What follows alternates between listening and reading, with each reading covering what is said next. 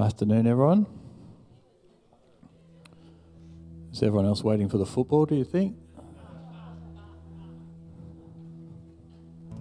It's all right. Why don't we just take a moment to just pray and commit this time to the Lord. Father, you're a good God, and we just praise you this afternoon. We thank you for rescuing us, for calling us into your family. And Lord, we just ask this afternoon that as we praise you, that you might be glorified and that we might be encouraged. We'd like to hear from you, anything that you want us to hear this afternoon. And yeah, we just ask that as we meet together, you might meet with us, and we ask that in Jesus' name. I'll get you to stand and sing. I'm just going to sing, this is a bridge from one of the songs we're going to sing later, but just as like a bit of a kind of a call to worship, just as a opportunity to decide to sing together. Let's sing this with me. Sorry. Helps you start the right chord. I believe in you. I believe you rose again.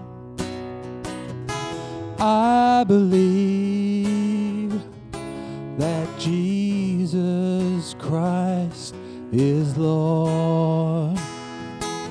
Let's give that another go. I believe in you. I believe you rose again. I believe that Jesus Christ is Lord.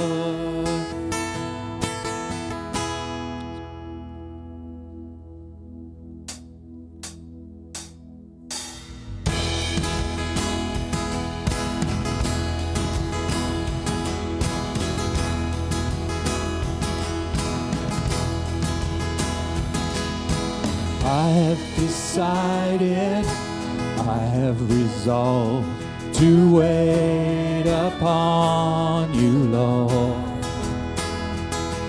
My rock and redeemer, my shield and reward, I'll wait upon you, Lord.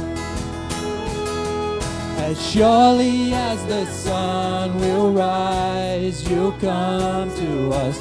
Certain as the dawn appears, you'll come. Let your glory fall as you respond to us. Spirit rain, flood into our thirsty hearts again. You'll come, you'll come.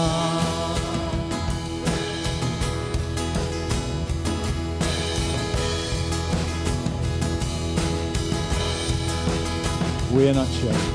We are not shaken. We are not moved. We wait upon you, Lord. Mighty deliverer, triumphant truth. We wait upon you, Lord. As surely as the sun will rise, you'll come to us. Certain as your word endures, you'll come. Let your glory fall as you respond to us. Spirit rain, flood into our thirsty hearts again. You'll come, you'll come.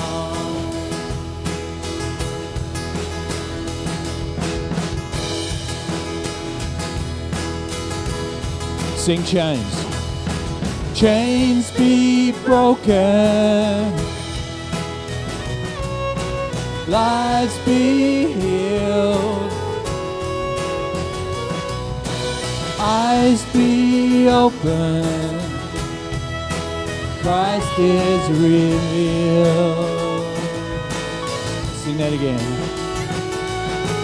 Chains be broken, lives be healed. Eyes be open, Christ is revealed. You'll come, let your glory fall as you respond to us. Spirit rain, flood into our thirsty hearts again. You'll come, you'll come, let your glory fall as you respond to us. Spirit rain, flood into our thirsty hearts again. You'll come, you'll come.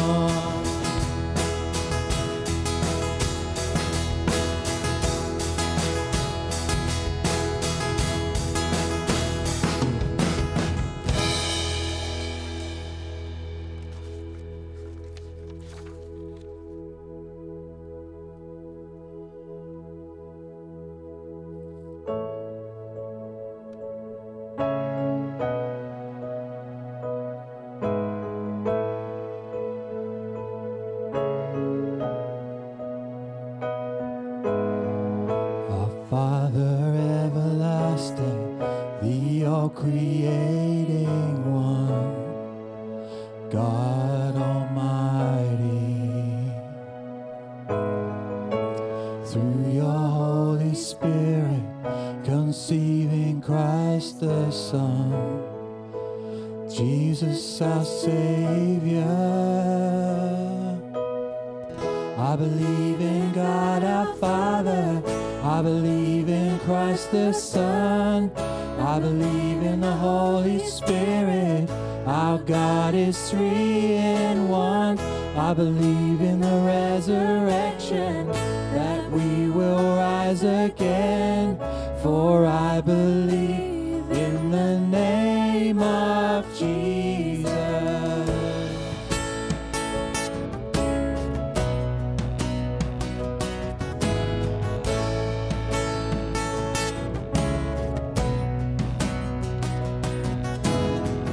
Our judge and our defender, suffered and crucified. Forgiveness is in you. Defeated into darkness, you rose in glorious life, forever seated high. I believe in God our Father, I believe in Christ the Son, I believe in the Holy Spirit, our God is three in one. I believe in the resurrection, that we will rise again. For I believe in the name of Jesus. Sing, I believe. I believe in you. I believe you rose again. I believe that Jesus Christ is Lord. Sing it again. I believe in you. I believe you rose again. I believe that Jesus Christ is Lord.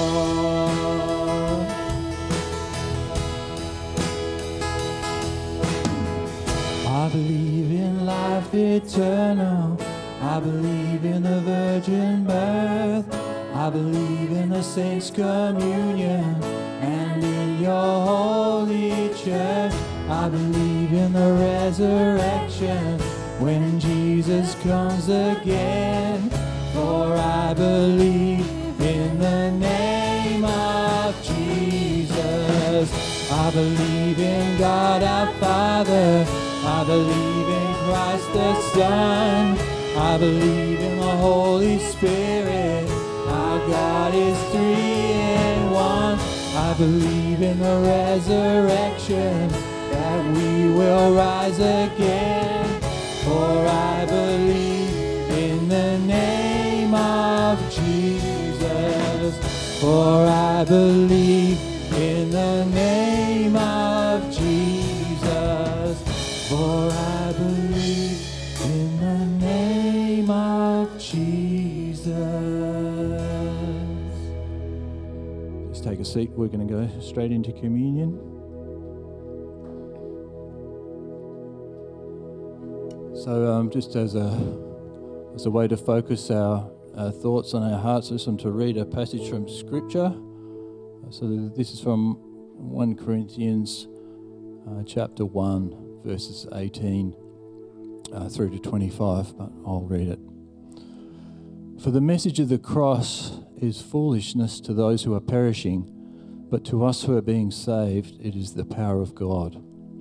For it is written, I will destroy the wisdom of the wise, the intelligence of the intelligent I will frustrate.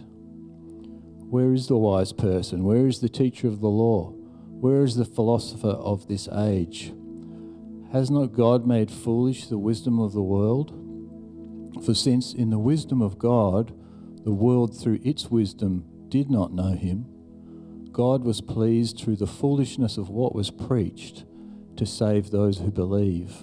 Jews demand signs and Greeks look for wisdom, but we preach Christ crucified, a stumbling block to Jews and foolishness to Gentiles. But to those whom God has called, both Jews and Greeks, Christ the power of God and the wisdom of God. For the foolishness of God is wiser than human wisdom, and the weakness of God is stronger than human strength. An extraordinary passage that is. Paul seems to be saying to the Corinthians and to us, in fact, the verse before the section that we read there gives a little bit more context where he says, I'm paraphrasing, he's actually a little bit worried about preaching the cross with human cleverness because he's concerned it will be emptied of its power. The message will be emptied of its power. And he seems to be saying, look, you're not going to be able to work this out with your own minds. The message of the cross, and you'll know this if you've spoken to people, and I'm sure you know this, your families and other people that you've talked to, the message of the cross seems crazy from a worldly point of view. People will say to you things like, you mean to tell me that a man dying on a cross 2,000 years ago has any kind of impact on our world today and has any impact in my life? That's craziness. It's foolish. In fact, the Greek word behind that little bit that's translated stumbling block is the Greek word scandalon, from which we get scandal and a whole bunch of other English words. It's not just, it seems a bit crazy, it's outrageous. It's outrageous that's what you're preaching.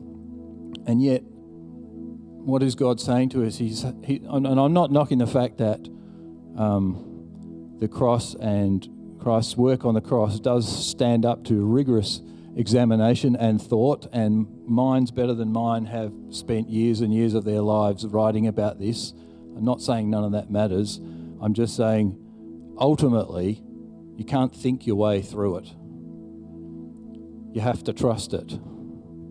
That's the place we come to with the message of the cross. Will you trust me, says God? Will you trust this message? And what we find as we do trust it, what do we find? Two things. The power of God, transformation in our own lives and in those around us, for those who will believe, says Paul. And we also find the wisdom of God. Actually, over time it does make sense. God takes the worst thing that could have happened in the world. He comes to save the world, and the world kills him, turns that upside down. And that is the very means by which he rescues the world. That is to say, those who will receive the message. So as we take communion this morning, can I just encourage you to reflect on that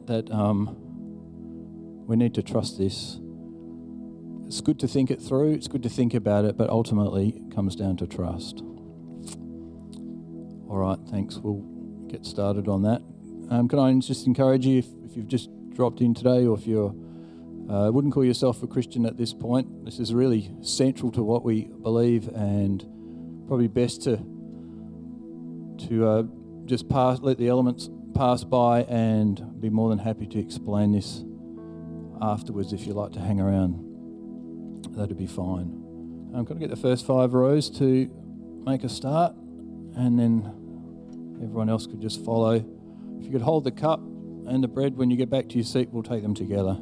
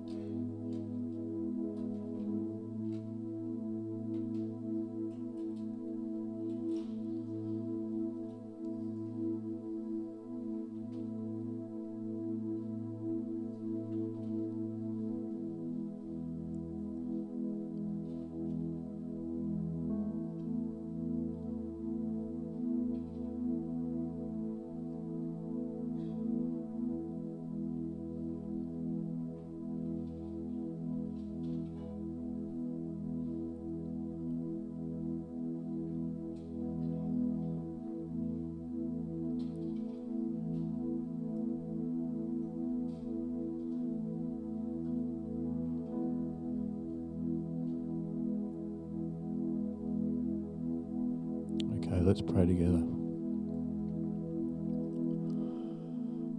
Lord, we praise you that in your wisdom you sent Jesus to save us from our sins and to set the world right. You didn't wait for us to understand it, even if we could. We just praise you for your action in making the way open to know you. Let's take the bread.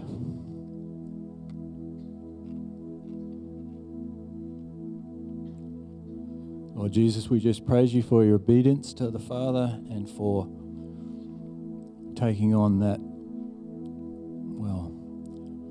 difficult beyond what we can know, that difficult mission. We just praise you that you set your face like flint. You followed it through to the end, and so we stand here today as part of God's family. Let's take the cup. Get you to stand. We're going to sing a song in response to that.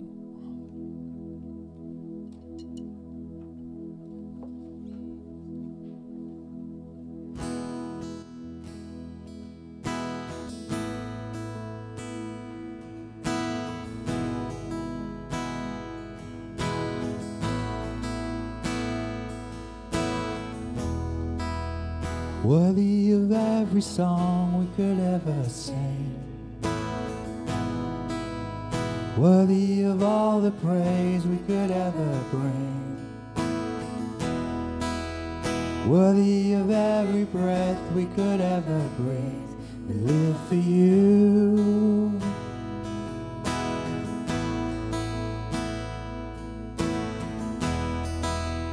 Jesus, the name above every other name. Jesus, the only one who could ever save. Worthy of every breath we could ever breathe, we live for you.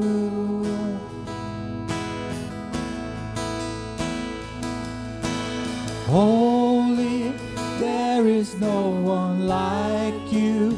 There is none besides you. Open up my eyes in wonder. Show me who you are and fill me with your heart and lead me in your love to those around me. Sing that again. Worthy of every song we could ever sing. Worthy of all the praise we could ever bring. Worthy of every breath we could ever breathe. We live for you.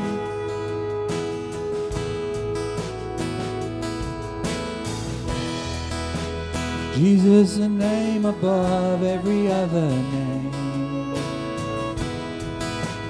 Jesus, the only one who could ever save. Worthy of every breath we could ever breathe, we live for you.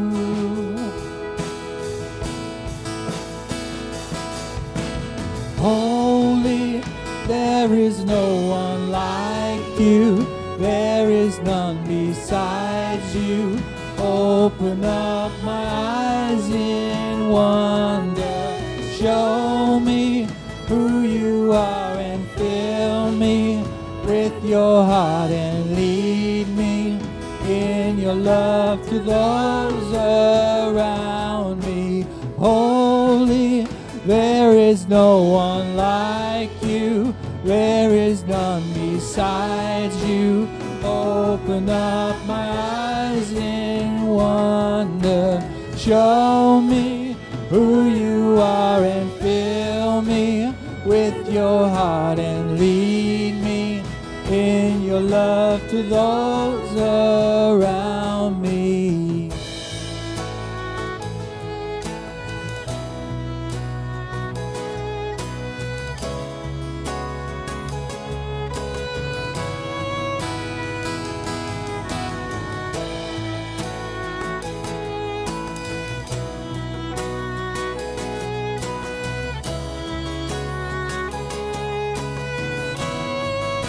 Let's sing.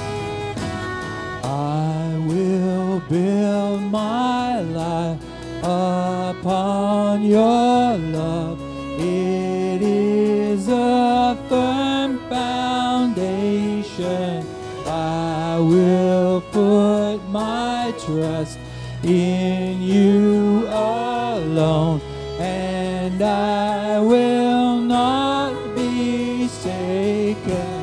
I will build my life upon your love. It is a firm foundation. I will put my trust in you alone, and I will not be shaken. Holy, there is no one like you. There is none besides you. Open up my eyes in wonder. Show me who you are and fill me with your heart and lead me in your love to those around me.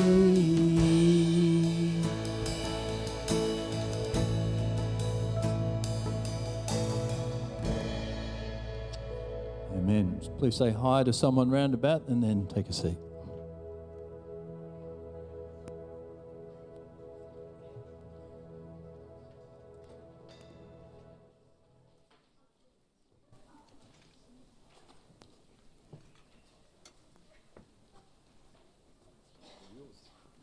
Good evening, everybody.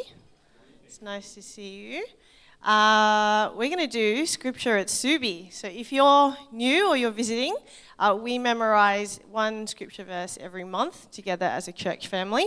You might see an orange card around you on a seat, so you can pick that up.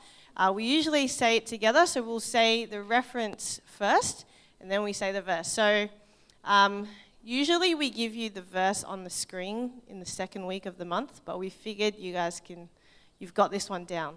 So we'll try it. We'll see how we go. Are we ready? Great. Let's say it together. Psalm 23, verse 1. The Lord is my shepherd. I lack nothing. Thank you. Well done, everybody. Thanks, kids, for helping us with that. It's now time for you guys to head out to your Subi Kids classes. If you're new or visiting and you have primary school age children, there's a great program that we run concurrently with the services, so feel free to take your kids up there now and meet the teachers and then head back down for the rest of the service. Well, welcome again to Subi, everyone. If you have not yet met me, my name is Debbie Main, and I have the great privilege to be on the team here at Subi. If you are new or visiting, a very warm welcome to you. We would hope that you'd stick around after the service, get to know us. There are people that are around wearing a red lanyard. They are here to maybe answer any questions that you have about our church and the ministries that we have here. And we'd love to get you connected. A really easy way to get connected is through our Connect cards. So there is one on a seat near you, or you can scan the QR code on the back of the seat in front of you. These are a really helpful way for us to be able to know how we can be serving you, how we can be praying with and for you as well. And it's also really helpful to RSVP for events on these as well. So please take the time to fill one in. You can do that now during the service, and we'll be bringing some announcements to you as well. Just also a reminder, if you are feeling unwell, we would love it if you could please stay home just to help minimize the spread of germs at church. If your child has a runny nose, a sore throat, or a cough, we'd ask that you also keep them at home, just so that all the other kids don't get sick as well. Just a friendly reminder that we still broadcast our services every Sunday at 9 a.m. or 10:45, so please join us online if you're not feeling well. And now is our time for offering. So offering can be done online, so I encourage everyone to try and do this through a regular payment, or if you prefer to give physically, that's okay as well. There's just a box on the left-hand side as you exit the auditorium. Would you join me as we pray for our offering? Our gracious Heavenly Father, we thank you for the privilege that we have to know you, for the ways you have revealed yourself to us in creation, in Scripture, in the Word, and ultimately in the Word made flesh, your Son, the Lord Jesus Christ, the one who died on the cross for our sins, so that we might know you, but more importantly, that we might know you as our Father. We thank you for the privilege that we have to give to the work of the gospel each week. And we pray that as we give, that we would do so with cheerful hearts, overflowing with gratefulness, so that many more might come to know the Lord Jesus as their King and as their Savior. And we ask this in his name. Amen. So as you might be filling in a Connect card, we do have a few events going on in our church. The first one is our community coffee morning. So this is happening next Saturday morning from 10 a.m. to 12 noon. It's just in the church cafe. This is a really great way for us to do outreach to our local community. There's lots of people who walk past the church every Saturday at the farmers market. So please come along if you'd like to meet some people, have coffee, and just chat to them about anything really. But if the opportunity arises, you can chat to them about the gospel as well. And that's a really great ministry. Our men's ministry night is also happening next Saturday. So this is at 7 p.m. down in Byford. So the guys are having a bonfire and brisket night with vegetarian options. There will be a talk from Pastor Chin and from Peter Wiesk. So please RSVP on your Connect cards. It will cost $20, and if you RSVP on your Connect card, we'll also let you know what the address is. If not, you can just guess your way to Byford. Next Wednesday is our hour of prayer. So the best hour of your week is coming up from 7 to 8 p.m. here in the church cafe. It's a really important time for us as we gather as a church family to pray together. So if you prefer to come online or you're not feeling well, we also send out a Zoom link. This is through our emailing normal list. So if you don't already receive the church emails, please, again, let us know on your Connect card and we can send that out to you. And Pastor Ben's appreciation book is still going. So we're leaving the box open a little bit longer for you to leave a message for Pastor Ben. There is a table in the foyer tonight. So there's the box there. You're very welcome. If you're not good at remembering to do this during the week, do it tonight. Write your message and then leave it in the box. If not, you can drop it off any time during the weekday when we're open in the office. Lastly, as the women's minister here at Subi, I am very excited to be informing you about 2 events that we'll be hosting for all the women of Subi. So the first is our Women's Ministry Night. So that's happening this Wednesday night here at the church from 7:30 p.m. We'll be hearing from Linda. She'll be teaching us about God's goodness and patience. And we'll also be hearing from Claudia Boland. She'll be sharing about her experience serving in Africa as a missionary for the past 9 years. So we'd love to see you along for that. Please RSVP on your Connect cards. And secondly, Perth Women's Convention, it's also known as PWC. It's an annual statewide event. It usually takes place at the Convention Centre every year. More than 1,000 women across WA will gather together for worship, for prayer, and for great Bible teaching. This is an event that is very close to my heart and something that I look forward to attending every year. So I'm really excited to report that this year, PWC is going to go local. They're coming here to Subi Church. We will be hosting a hub here. So this is happening on Saturday, the 22nd of October. So the women who like to be organised, you're given lots of notice. It's happening from 9 a.m. and it only costs $15 to register.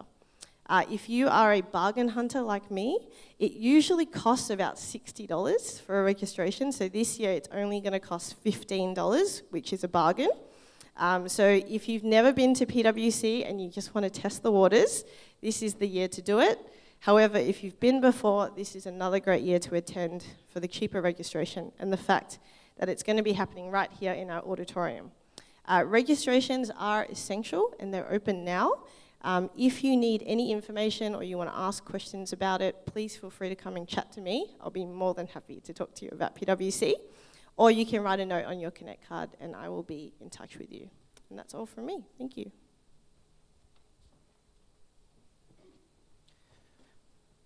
Thank you, Debbie. Good evening, everybody.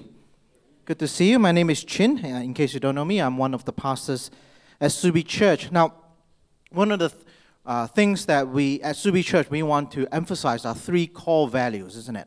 So value number 1 is that we want to value our communion with God.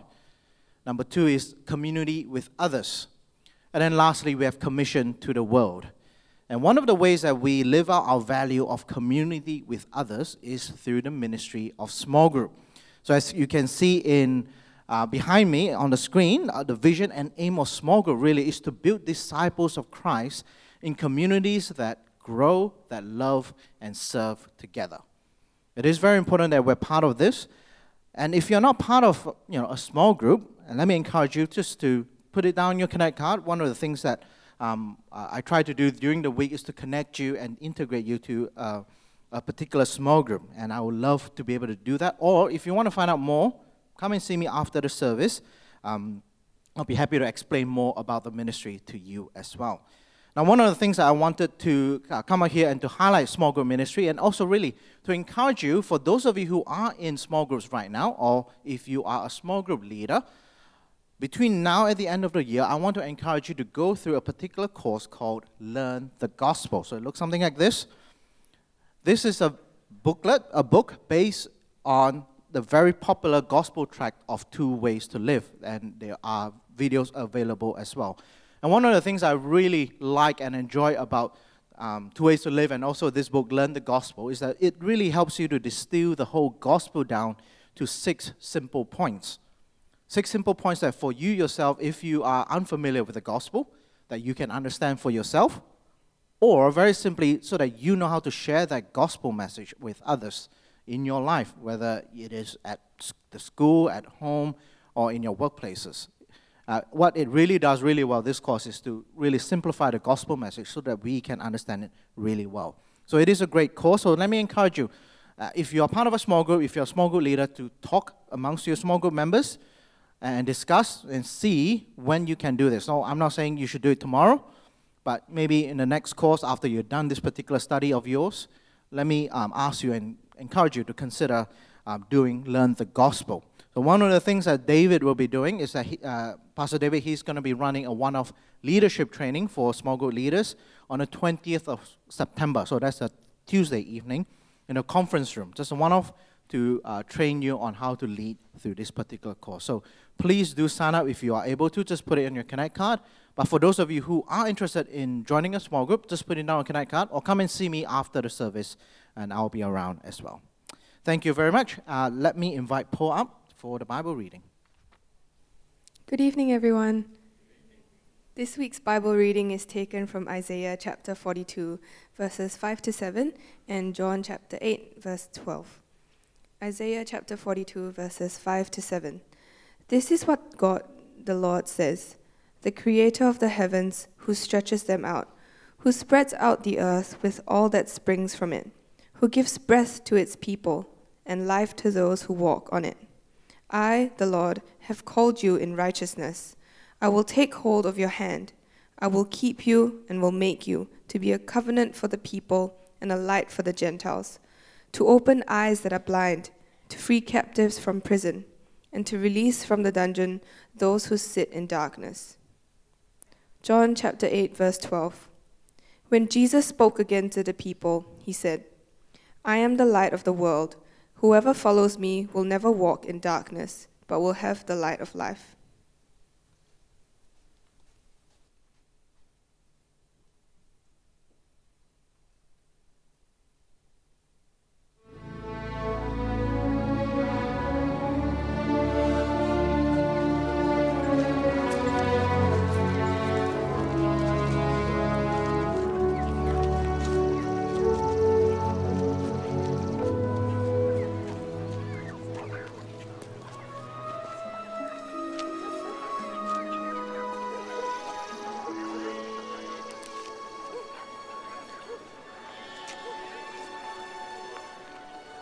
Master, who did sin? This man or his parents said he was born blind. Neither hath this man sinned nor his parents, but that the works of God should be made manifest in him. I must work the works of him that sent me while it is day. The night cometh when no man can work. As long as I am in the world, I am the light of the world.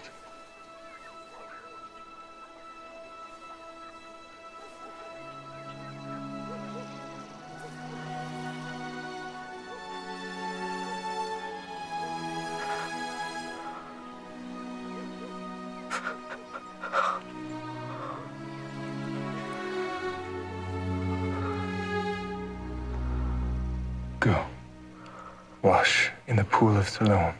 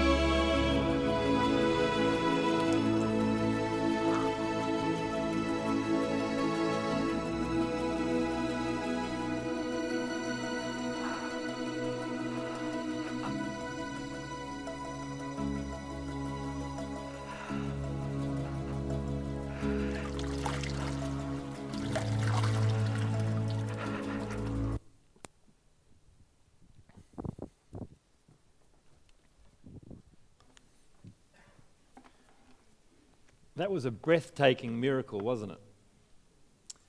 A blind man being healed had never been seen before in all of history. There was no medical explanation for it. There was no natural explanation for it. There was no empirical explanation for it. This was a supernatural event that was instantaneous and complete. It was a creative work of the Creator, never seen before in all of history. In the Gospel according to John, Jesus' miracles are called signs. And John says that when we look at Jesus' signs, we shouldn't look at them and say, wow, aren't those signs amazing? We shouldn't just say that, but we should say, what do those signs point to? The important thing about a sign is not the sign itself, but the significance that it points to. If we look at a sign and we just say, that's a cool sign, but we ignore what the sign points to, then we are literally missing the point. You know that in everyday life. Have a look at this picture. Do you think these guys have understood the significance of the sign? What about this next one?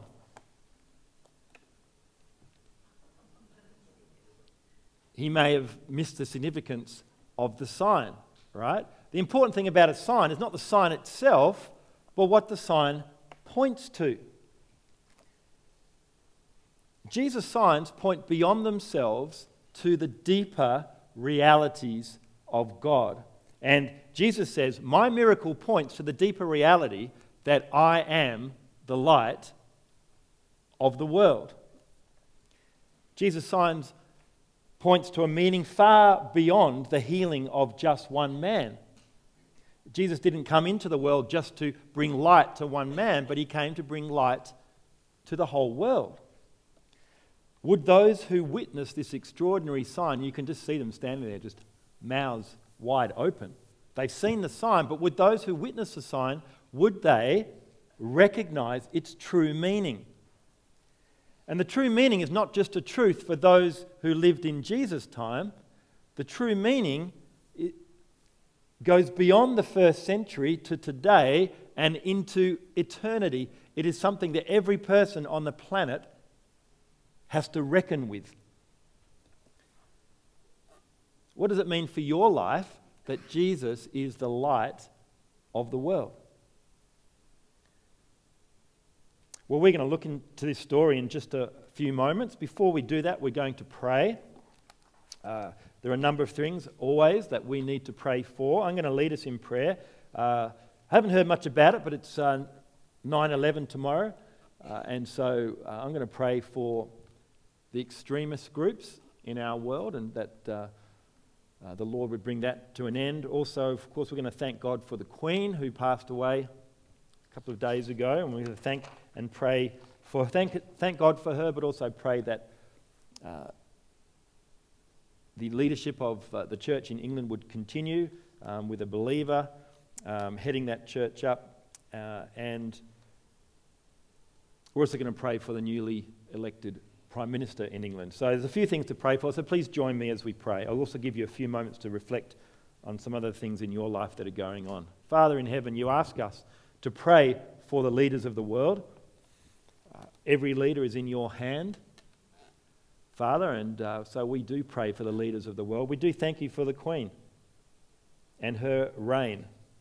We thank you for her humility, her grace, dedication and service to her nation and to the whole Commonwealth. Father, we thank you that she was a believer, and in her own quiet, private way, she was a committed Christian, and when the opportunity arose, she was speaking and testifying to her faith in the Lord Jesus. And Father, we just pray that the rest of the royal family may know you in a very real way. We pray for the Church of England, Lord, that your Spirit would blow through that church and revive many. We thank you for her reign. We pray, Lord, for King Charles III and ask, Lord, that you might be with him and that you might guide him in his leadership role. Father, we pray for the new Prime Minister of England, Elizabeth Truss. We pray for her and we ask, Lord, that you would give her wisdom to lead. We pray, Lord, that she would lead with integrity, one of the important positions in the free world that she has taken up. We ask, Lord, that she would lead fairly. And we ask, Lord, that she may come to know you. And Father, as we remember 9/11 and all those that died, Father, I want to pray for the extremist groups across the globe that are still active, the Taliban, ISIS, Boko Haram in Nigeria, Hindu extremist groups, Buddhist extremist groups. Father, we just pray that you would bring an end to those groups through mercy and justice. We pray, Lord, that you would save many within those groups, those who have been violated by these extremist groups, Lord, that they would find comfort in you.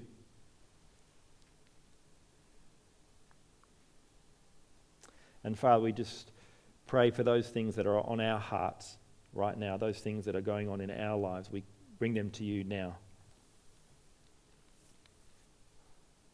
Father, we thank you that you are a God that hears our prayers. We commit them to you in Jesus' name. We ask, Lord, as I speak this evening, Lord, that you would speak to us through your word, through your powerful word in Jesus' name. Amen. I'm going to ask you to stand. We're going to read from John chapter 8, verse 58.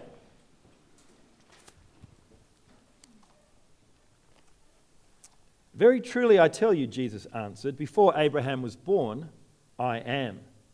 At this they picked up stones to stone him, but Jesus hid himself, slipping away from the temple grounds. As he went along, he saw a man blind from birth.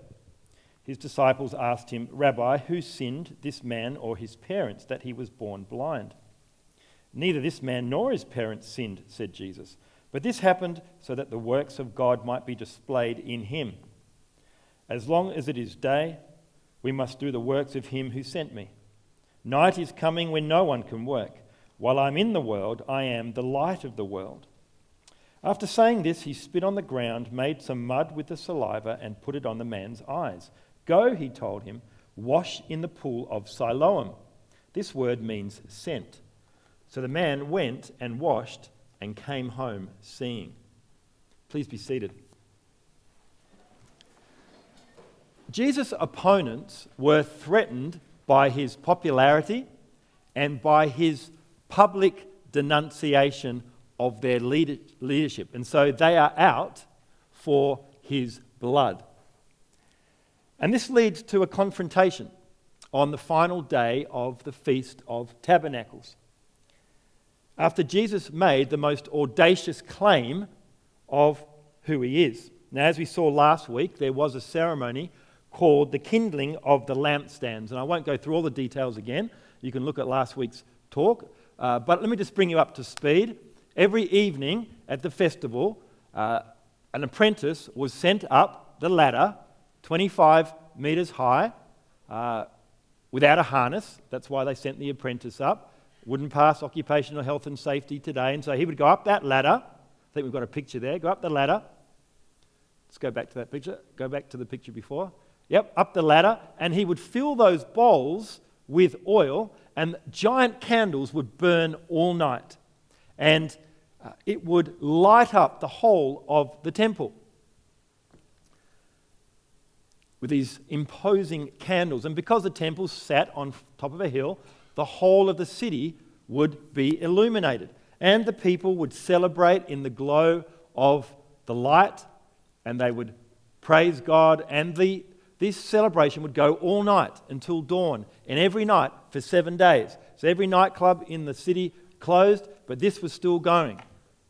And the light from these giant candles symbolized the light of God in the pillar of fire when he guided them through the wilderness and through the darkness. And so it's against this backdrop that Jesus stands in front of these imposing lampstands and he says, I am the light of the world. This whole festival, it points to me. I'm not a light, which any teacher can claim. I am the light. And I'm not just a light for Jews, I'm a light for the whole world. And I'm the great light that the prophets, we heard that read just before, the prophets have been promising for 600 years. The prophet, the one who's going to open the eyes of the blind, the one that's going to rescue those in darkness. He says, I'm that one. And he says, I am the light. I am the name of God in the Old Testament. Just as God was in the pillar of fire, right in front of you, I am in the flesh. I'm God in the flesh before you. Now, how do you think that went down with his opponents? No, they didn't like that one bit. They didn't like that one bit. And they say Jesus must die because he's made himself out to be God, which they deemed to be blasphemy, right? Dishonoring God. And Jewish law demands that those who commit blasphemy be killed. But if Jesus really is God, then how can he be guilty of telling the truth? It's no blasphemy to say you're God if you really are God. In fact, it would be blasphemy to say that you weren't God. And so they picked up stones to stone him, but Jesus hid himself, slipping away from the temple grounds. Jesus repeatedly escapes arrest until his Father's appointed time when he will be killed, and he's going to be crucified, not stoned, all right? Because he's going to fulfill Scripture from 600, 700 years beforehand. Remember, his hands are going to be pierced, his feet are going to be pierced. That's the way that he's going to die, and this was predicted before crucifixion was even invented. And so he slips away until the Father's appointed time. Now, we're not told how he slips away, but when you read it a number of times, it appears there is some supernatural intervention involved. We're not told what it is. I don't know. I don't think he went invisible or anything like that, but somehow he was able to slip away. And he sees a blind man from birth. The temple gates were a popular spot for beggars because crowds of people went to the temple every day. Good spot to get some loose change. And even though Jesus' life is under threat from the Jewish leaders, he still stops for this man out of compassion. And I love this about Jesus. He does the same thing on the cross, remember? He himself is dying on the cross in absolute agony, and yet he has time for that criminal on the cross who is moments away from eternal hell. He has compassion on him and reaches out and offers him salvation. Now, I just imagine what it would be like to be this man. Imagine what it would be like to be blind from birth. How hard would life be? Hard enough to be blind today, but back in the first century, you're forced to beg. There's no social security. There are no hospitals. There are no nurses. There are no doctors to care for you. This man has known darkness his whole life. He's never known light. He's never seen his own face. He's never seen his parents. He's never seen a sun rise. He's never seen a sun set. He fully expects to go to his death never seeing them. He has no hope that things will change. That's his life. But then Jesus shows up. His disciples asked him, "Rabbi, who sinned, this man or his parents, that he was born blind?" The Judaism in which the disciples were raised taught that if you're sick, it's because you've committed a bad sin, and that sickness is the punishment for your sin. Remember in the book of Job, Job hadn't done anything wrong, but his friends came to him and said, "Come on, fess up, you must have done something wrong for you to have all this suffering." That's the way they thought. The rabbis taught that a baby born blind was the punishment for sin committed either by the parents or by the baby. Now, where did they get that from? Where did they get that idea? Well, they misinterpreted the Mosaic law, which states in Exodus chapter 20, I, the Lord your God, am a jealous God, visiting the iniquity of the fathers on the children to the third and the fourth generation of those who hate me, but showing steadfast love to thousands of those who love me and keep my commandments. See, the rabbis taught that this means if parents commit a bad sin, their children will pay for it for multiple generations. And this idea of cursed generations has managed to exist even to our time today, even amongst Christians. But the principle being established here in these verses is that the sins of the fathers, meaning the leaders of the generation, right? The heads of a generation, the sins they commit that define the generation are so influential that they can't be reversed or rooted out for multiple generations, right? A modern day example would be, I would say, abortion. Leaders of a generation 50 years ago established this practice, and it's taken 50 years to be able to reverse that, because the sins of the fathers, the leaders of the generation, cannot be reversed or rooted out for some time. That's the principle. But they didn't see it that way. But how on earth could a baby be blind because of their own sin? How did they come up with that? How could they sin before they're born? Well, the rabbis developed the idea of prenatal iniquity, or sinning in the womb. And there are some bizarre discussions which you can look up and find in the literature between rabbis on this subject. One wrote, when God said to Cain, sin lies at the door, in Genesis 4, the door refers to the door of the womb, apparently. Another wrote, you know when a baby is sinning in the womb because they kick harder. They had to try and make sense of why a baby would be born blind, and that they're trying to make sense of that. Jesus says in verse 3, neither this man nor his parents sinned, but this happened so that the works of God might be displayed in him. With one statement, Jesus completely obliterates that rabbinic thinking. Because Scripture tells us that sickness and suffering are a part of our world, but they're there as a result of Adam and Eve's disobedience in the garden, which God rightfully judged and cursed the earth. And as a result, all of us live now in a broken and fallen world, and all of us are susceptible to sickness. Sometimes illness is a direct consequence of sin, right? If someone gets drunk, jumps in a car, crashes, breaks their neck, well, that's a direct consequence of their sin, but it's not necessarily a direct punishment for their sin.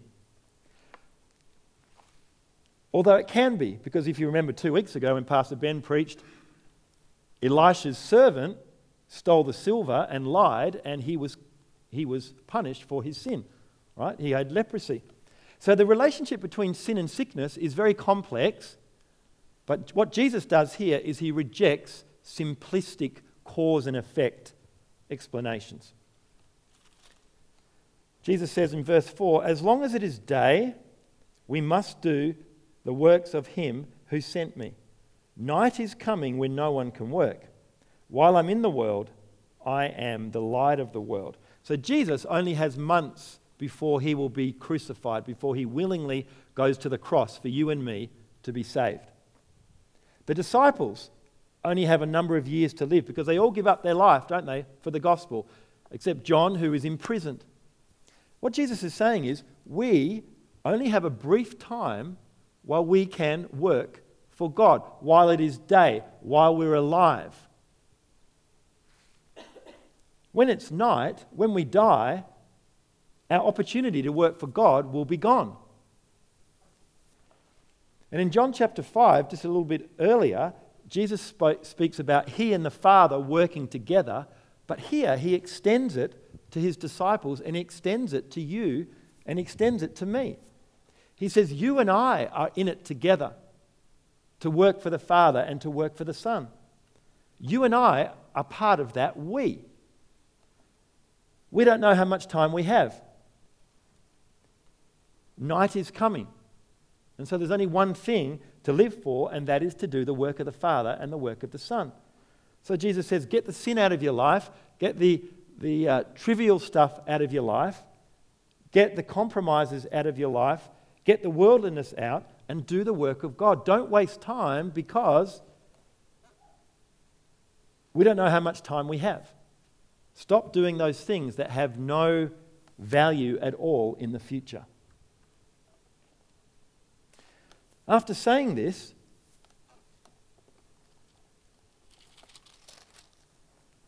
he spit on the ground, he made some mud with the saliva and put it on the man's eyes. Go, he told him, wash in the pool of Siloam.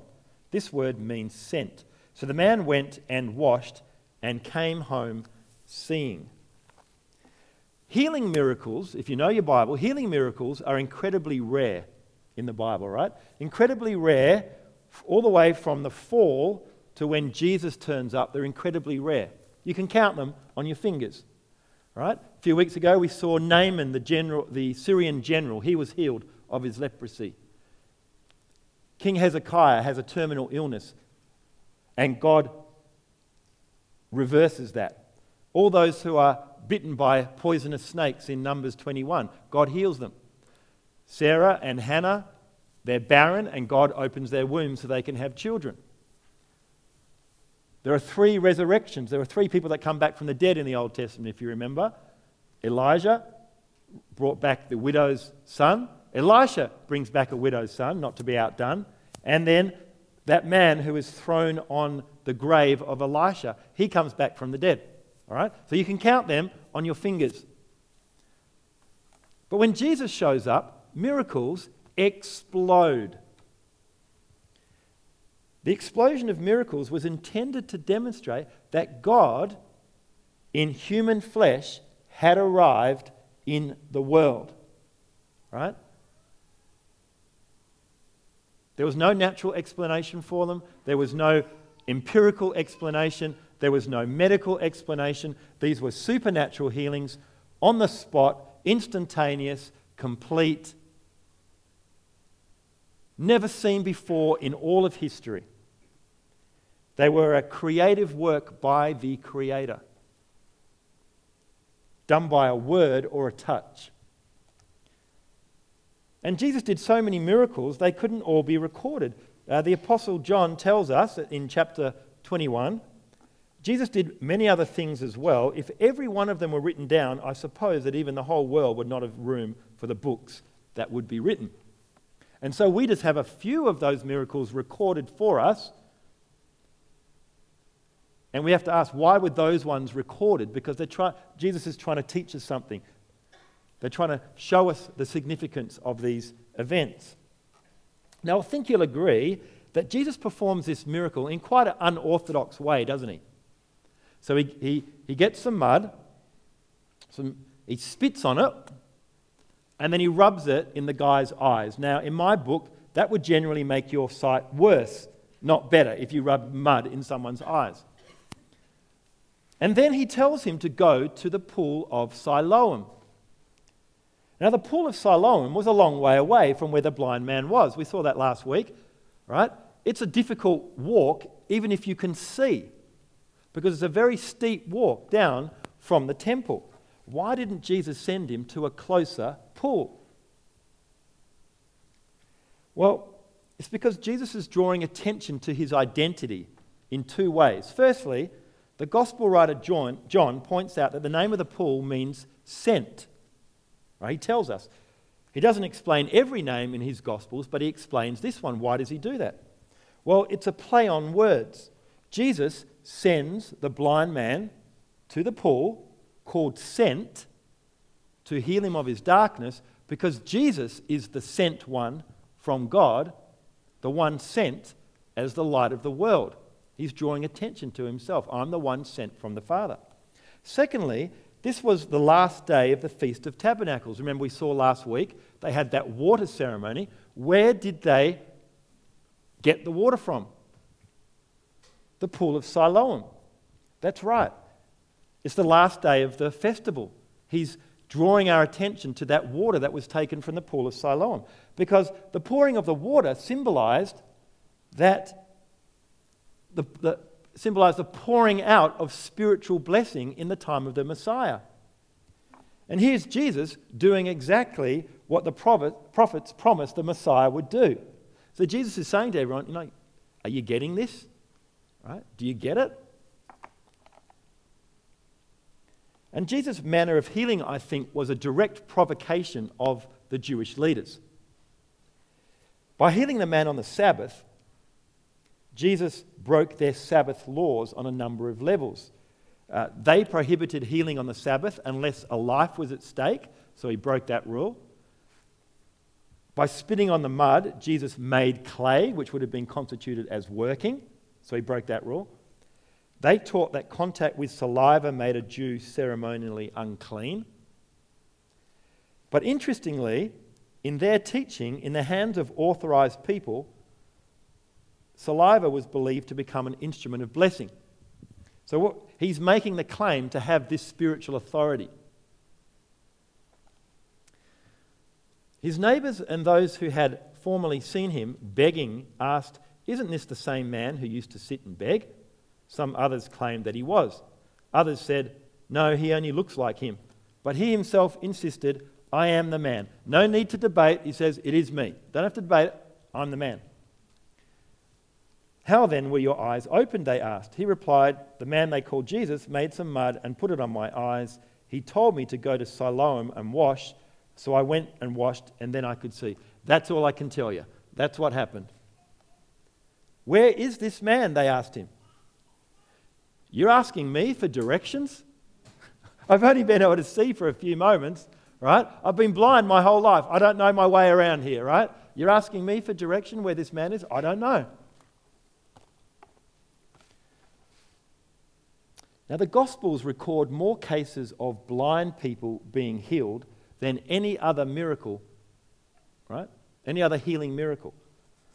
There are 5 separate accounts of blind people being healed. 6 by Jesus, right? 6 if you count Jesus blinding Paul on the way to Damascus and then restoring his sight. Why is the miracle of restoring sight highlighted so much in the Gospels? I think it's because physical blindness illustrates so well spiritual blindness. In all the healing miracles in the Bible, only Jesus heals the blind. I think to make the point that Jesus alone is the light of the world. Only Jesus can turn darkness into light from a physical standpoint and from a spiritual standpoint. The miracle of the blind man was not so much about restoring his physical sight as it was about enabling him to spiritually see Christ. Take a look with me in verse 35. Jesus heard that they had thrown him out, and when he found him, he said, "Do you believe in the Son of Man?" "Who is he, sir?" the man asked. "Tell me so that I may believe in him." Jesus said, "You have now seen him. In fact, he is the one speaking with you." Then the man said, "Lord, I believe," and he worshipped him. Jesus didn't heal the man just so that he would be able to see a sunset, even though he would. His sight was restored so he could see Christ. The miracle in this man's life was that he was now empowered to believe that Jesus was the Son of God. Only Jesus has the power to deliver people out of darkness, to open their eyes to the truth of who he is. So what we see in the healing of this man is a picture of all of humanity. It's an analogy of all of our salvation. Because this man is physically blind from birth. He's always lived in darkness. He is helpless to reverse that. And Jesus comes to him in mercy, heals his blindness, and his life is changed instantly. In the same way, humanity, you and I, were born spiritually blind.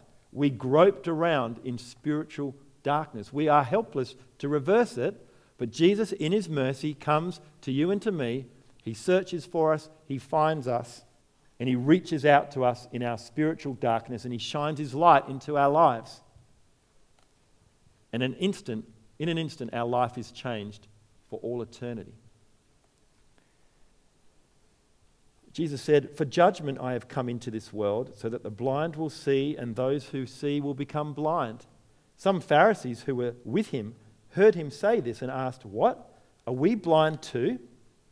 Jesus said, "If you were blind, you would not be guilty of sin. But now that you claim you can see, your guilt remains." So according to Jewish law, the only one who could heal someone born blind was the Messiah, according to their thinking. So according to the Pharisees' own beliefs, Jesus just performed a unique messianic miracle. But instead of declaring him the Messiah, they try to discredit his miracle. The miracle alone should have substantially changed their view of who Jesus is. It should have been enough to authenticate his claim to divinity, but the Jewish leaders who had physical sight could not see who Jesus was. The only one who could see him as he truly was the blind man. And the only reason the blind man could see Jesus was because Jesus opened his eyes. The blind man, who had only ever known darkness, by the end of the event was the only one in the light and was supposed to see that irony.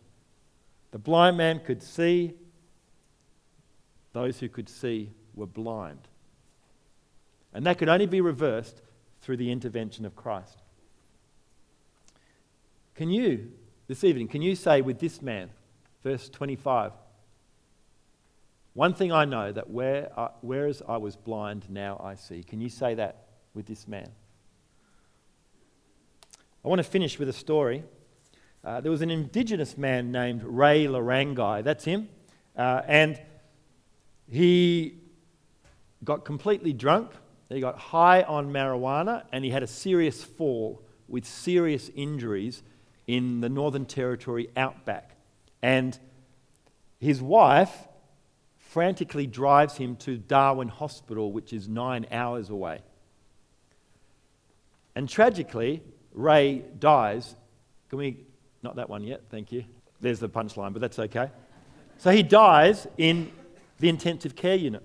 He's put into a body bag and he's wheeled into the morgue. But that's where the story starts to get strange. One of the nurses sees the body bag move and hears a voice coming out of the body bag saying, "Can someone open the zip and get me out?" Ray had woken up inside the body bag and was thrashing around trying to open the zip. The nurse shouted, "He's alive!" And this is where we'll have the next one, thank you. And this is in the paper, "Drinker back from the dead." That's not something that happens every day, right? But the story gets even more extraordinary because Ray says that he had a life-changing experience when he was clinically dead. He says this, "I was in a dark place," next slide I believe, "I was in a dark place where I felt heat and heard people crying and yelling for help. 'Ray, Ray, help us, help us.' They're grabbing me by my shirt to stop me there, but I saw a light and started walking towards it, and a bright figure said to me, 'I am Jesus and I am the light of the world.'" Now, Ray didn't know who Jesus was, and so after this experience, he began to read the scriptures to find out who Jesus was, and he committed his life to Jesus. Ray's wife says this, and now he's really gentle. So he changed big time. And God uses him to witness to other men in our community. Ray says, "I thank God because only God can do that. I was a heavy drinker. I smoked a lot of ganja, and I don't do that anymore. I follow the Lord. I tell other men in my community about God and how I found Jesus, the light of the world." Now, I'll be the first to admit that this is a story that's quite hard to get your head around. But if Jesus is who he says he is, God, then he can do something like this. Jesus had mercy on Ray at the very, very last moment, didn't he? I mean, you can't get any later than that. The final siren had already gone for Ray, right? Now, I've been part of deathbed experiences, but this is unheard of. Now, today's message is not wait until you're in a body bag before you come to Christ. That is not the take-home message. That is normally too late. In fact, that is always too late, except this story which I've heard about. But Jesus says, I am the way out of your darkness now. I'm the way out of the darkness of your sadness and sorrow now. I'm the way out of the darkness of eternal death now. I'm the way out of the darkness of your fear now, today. I'm the light in your darkest valley. I'm the light who illuminates the truth for you in this world of lies and fake news. I will guide you on the path. I am the light. I will guide you on the path. And I'll lead you through danger and worry. And I'm the light that exposes the sin of the world, and I'm also the only one that can deal with your sin. So come to me, the light of the world. One day, he says, I will return and I will get rid of all the darkness in this world once and for all. And you'll no longer see through a glass darkly, but you will see me as I am, the one who dwells in unapproachable light. Let's pray. Father in heaven, we thank you for this jaw-dropping story of Jesus doing what no one else can do, never seen before in all of history. And Lord, I pray that we would marvel at the miracle, but that it would not stop there, but we would understand the deeper reality to what this points to, that Jesus is the light of the world. He's the light that will bring us salvation, and He's the light for all of us as Christians still. He is the light that will guide us on the right path, that will illuminate our path.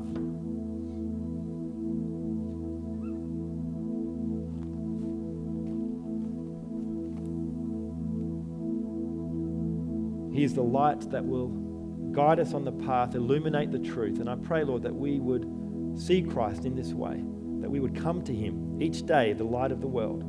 Come to Him for forgiveness, come to Him for guidance, come to Him for illumination, come to Him for life.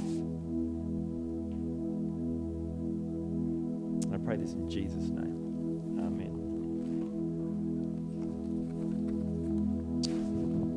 Let's stand and sing our last song. This is a new song that we learnt last weekend on the Sunday. This is our first go of it here.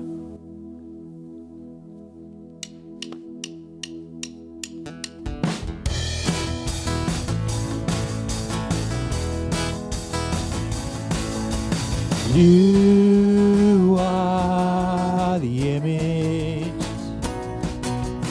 of the invisible God, painting a perfect picture of His indescribable love. Jesus, your name is high over all. Jesus, at your feet we humbly fall, Lord of all.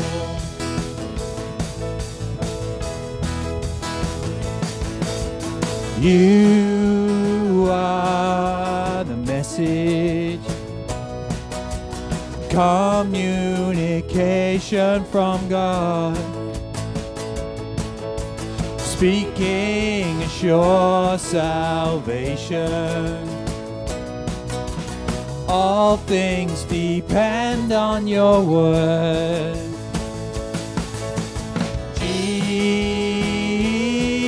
Jesus, your name is high over all.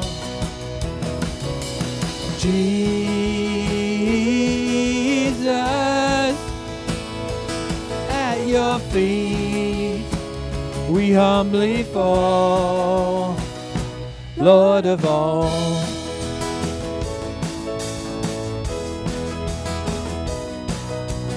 All will fall, all will fall,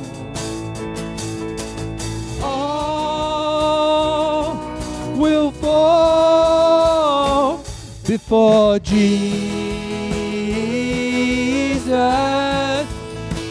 His name is high over all. Jesus,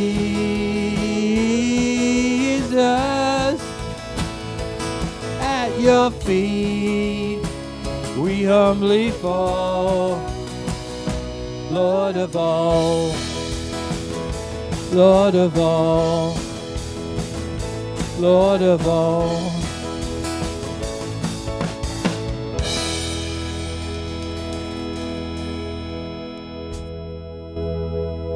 If anyone would like some prayer, there'll be someone down the front here who would love to pray with you. Please don't leave tonight if you there's something on your heart that you'd really like to talk to someone about. Let me finish with the benediction. Father in heaven, I thank you for your word this evening.